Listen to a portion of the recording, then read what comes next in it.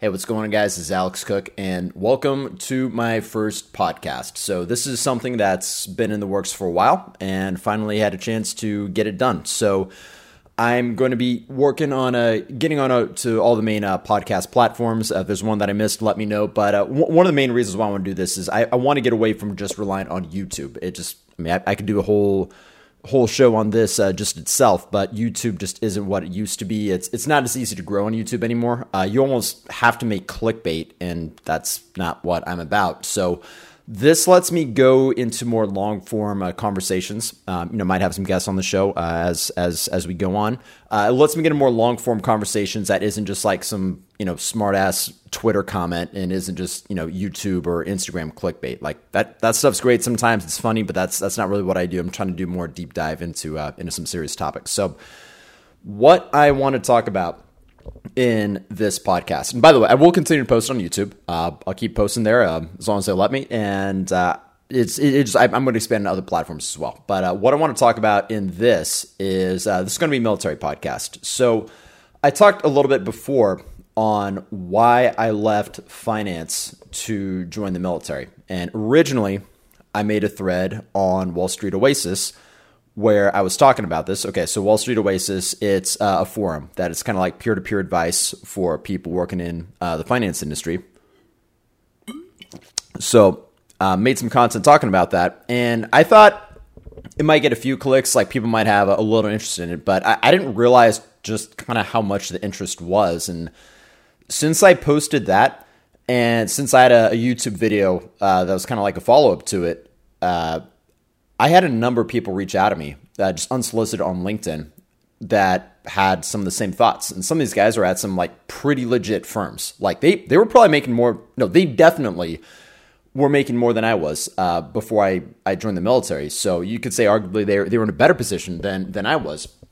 So from a bunch of these phone calls, there were some common themes. So that's what I want to talk about in this podcast, just what I got from some of these conversations. And maybe if you're thinking about maybe going on this path, leaving a so-called normal job to make the jump to the armed forces, maybe some things for you to consider. And look, I'm not trying to sell anybody one way or another. I can just tell you about what the military has done for me, why I really enjoy this experience, and just some things to think about for yourself, because it is a big life decision. So, look, the main thing is, I think from a bunch of these phone calls, there wasn't really anything I told these guys that they couldn't have found out really on their own, but they just wanted someone to tell them that this is normal.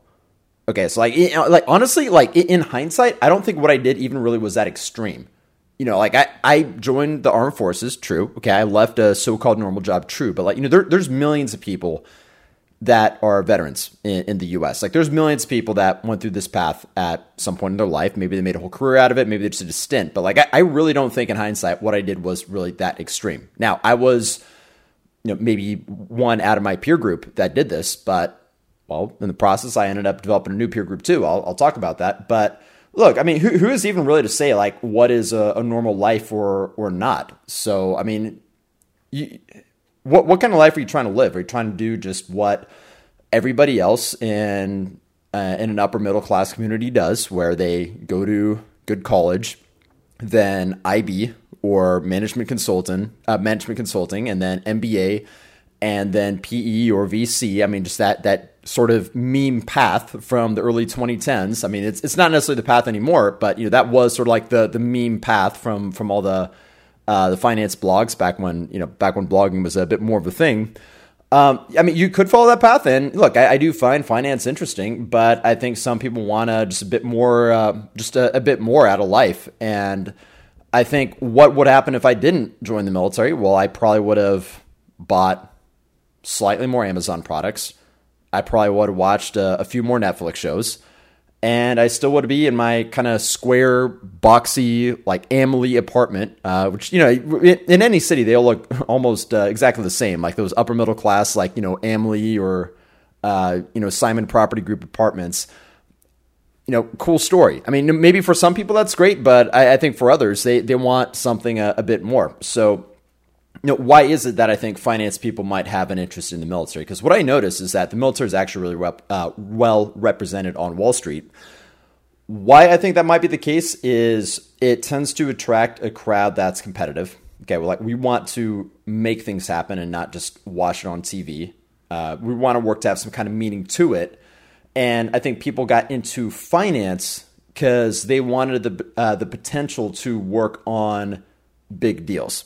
So maybe then they left that to consider the military because, well, they didn't. They didn't get to work on those big deals. Like they were promised, like, Ari Gold from Entourage, or they were promised, Gordon Gekko.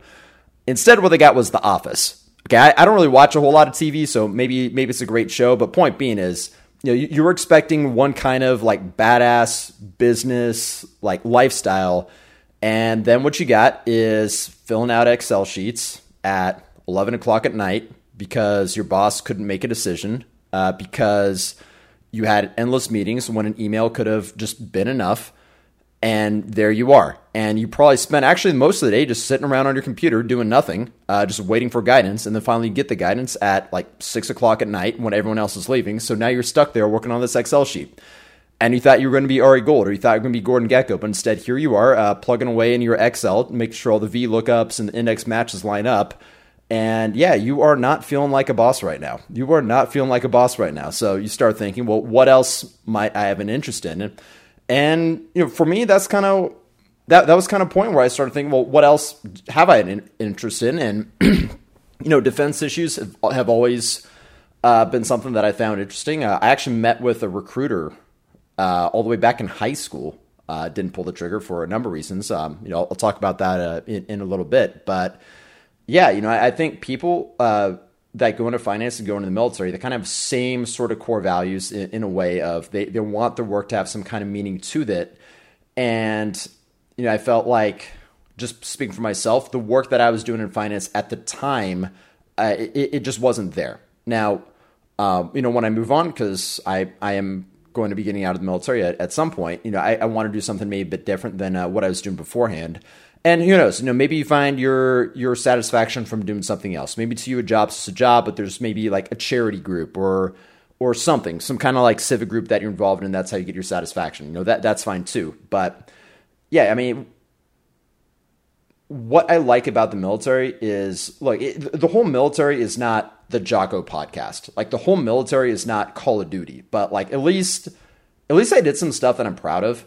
Like, at least I got some cool experiences out of it. Really made some lifelong friendships from it and did some stuff that I just would not have done elsewhere. Like, I got to jump out of a helicopter in air assault school. I got to blow up a lot of stuff with C4. I got to... they're just crazy stuff. Like, I've bailed people out of jail. I don't recommend jail. Just adult-to-adult conversation. I wouldn't recommend going to jail. Serious stuff, too, like, visiting people in the hospital. So... these are things that just, I was not getting these kind of experiences, like leadership.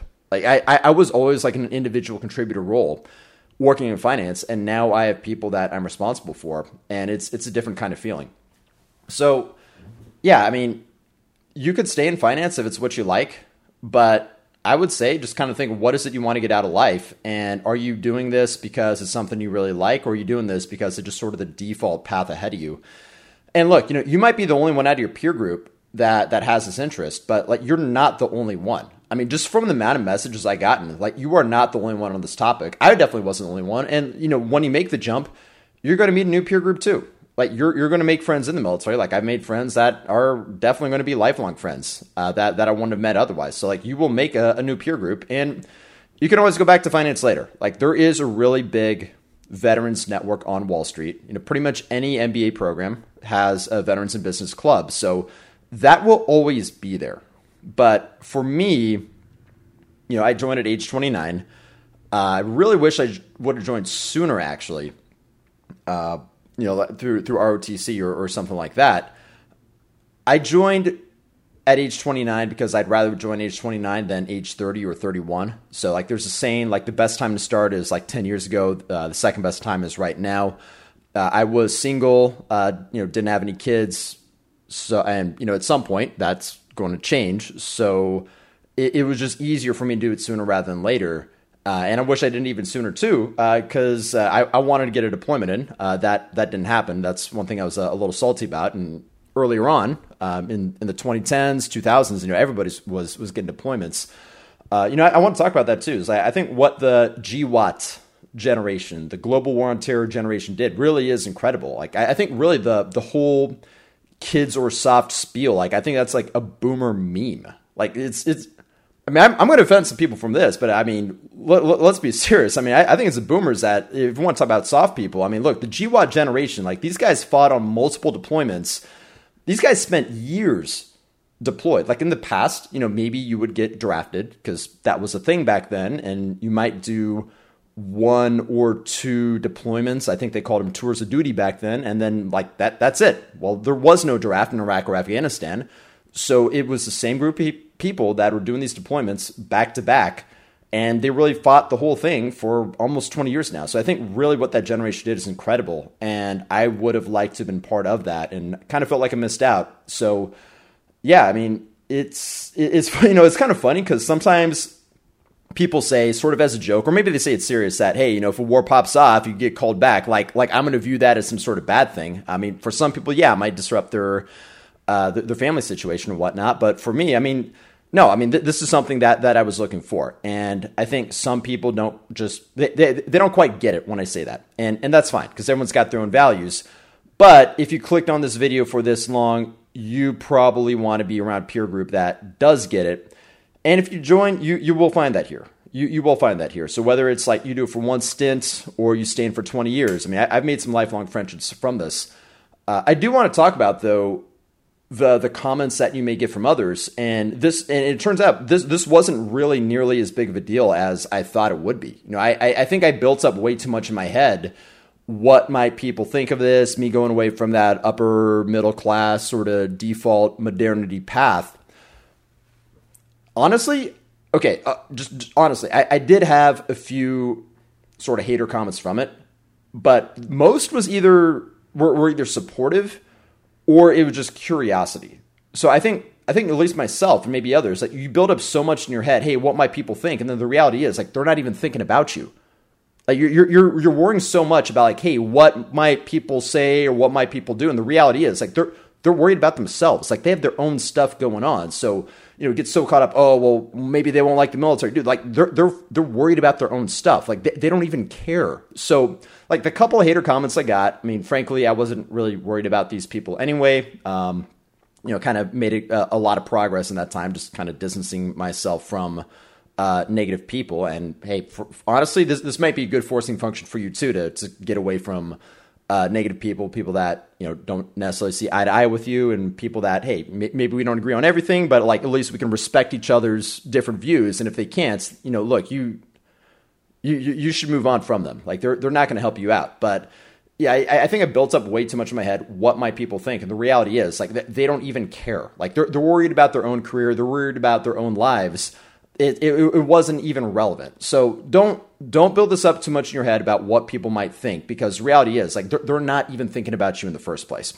So look, the value that I've gotten out of this has been huge. Like there have been just so many lessons from this, like so many experiences that have been fun, so many that have sucked too. But I've listened from them too. Got a lot of feedback from mentors, from commanders, and some of it was harsh feedback, but it was feedback that I needed. It's what I needed to grow. I could do a whole another podcast on like some of the lessons that I learned, like going through just basic to OCS to engineer BOLC to PL time on. I mean, there's so much stuff I would have done different. Like there's a lot that I would. I mean, I think we all have stuff that we wish we could have done different in, say, OCS or BOLC or PL time, like earlier on like that. But I really have a lot of things that I wish I did different, and fortunately, you learn from these lessons. But the point is, like, these were not lessons I was getting in the corporate world. Like, these were not lessons that I was getting in the finance world. And it comes down to one big thing. I was not getting leadership experience then. And you could read all the books. You could read all the Dale Carnegie. You could read, you could read all the books. You could read all the Harvard Business Review articles. But until you're actually in that position, you just don't get it. And a lot of the so-called leadership lessons that I kind of picked up from others in the corporate world, just seeing how other leaders would do their thing, they weren't good lessons. They were not good lessons. I could do a whole podcast on this, but look, you don't want to be Ari Gould. You just think you want to be Ari Gould. So Ari Gould, he's a character from Entourage. That was one of my favorite TV shows in the 2000s, a show on HBO. So Ari Gould is this high-powered talent agent in Hollywood. So he's like this very like Gordon Gekko, like badass business figure. He's an entertaining character, and he's kind of refreshing because, especially if you're in a very sterile, lifeless, dull corporate environment where everybody's talking in HR speak, like per my last email, and they like CC the whole office. Okay, he's kind of refreshing because he tells it like it is, but you don't want to be Ari Gould. Like seriously, like the great leaders I've had, they're guys that, I mean, they know how to lay down the law if they have to, but like they're not abrasive just for the sake of being abrasive. Like Ari Gould doesn't know how to tone it down, and you can't do that. Like you got to be able to know how to dial it back too. Otherwise, you're going to destroy your business. Like I might start talking about some of the bad things that I've seen in the finance industry. There's a company I was at that this company basically no longer exists anymore because, well, the leadership in charge pretty much they ran everyone good out of the company. Like if you want to have a toxic culture like that, people are going to leave. And I'll be honest, there have been some leaders in the military that I've seen that are, they could use some work, but by and large, when you're in that position where you have people that you are accountable for, where in the corporate world, I mean, they're really not. You're just a number in the machine. It changes you, and it changed me, and I feel like I'm a much more well-rounded person from it, and I'm grateful for those experiences. And when I go back in the business world at some point, I'm definitely going to take those with me. So this went over a lot. I'm not trying to sell anyone necessarily on the military because it is a big decision, but from a lot of these calls that I had with people, I think more than just information about the military, they wanted someone to just tell them that this is normal, that this is okay. And again, like who is really to say like what a normal life is or not? Like I would suggest too, like what is so great about just buying maybe slightly more Amazon products or watching like a few more Netflix shows? I mean, you don't have to do that. If you want to counter me with saying, well, I got this great nonprofit group involved in, okay, great. I mean, go do that. I mean, that's awesome. But like do something. Do something. It doesn't have to be the military. It doesn't have to be, whatever, but like just do something. Don't just settle on doing things because that's what everyone out of college did or everyone from back in the day did. It's not necessarily that they have bad intentions from it. It just, that's all they know. Okay. So I might be the first person you talk to that left finance to do this, but I'm objectively not the only one. I mean, in my OCS class, we had people who they had business backgrounds too. A lot also were NCOs that want to make the jump to the officer side, but we only really had a couple people that were really fresh out of college. The most were people like myself that were career switchers or people already in the military that want to make the jump to the officer side. So even if you're not even if you're the only one out of your peer group that's done this before, you're objectively not the only one that's done this. There's been millions of people that join the military at some point. You don't have to do it forever. Like you can go back to the business world at some point later on too. And don't feel that because you busted your ass to get into XYZ investment banking firm, that it's game over if you leave. Like you can go back. You can go back. Like there's other firms you can work for. So hope this is informative. I'm going to put out a list probably on my Substack on all the platforms that I'm going to be on because I am trying to branch out more than just YouTube. So all the main platforms. So think the Spotify's, that's going to be the first priority. And then we'll branch out from there. But it's my first podcast. So hope you enjoyed it. And thanks for tuning in. I'm out.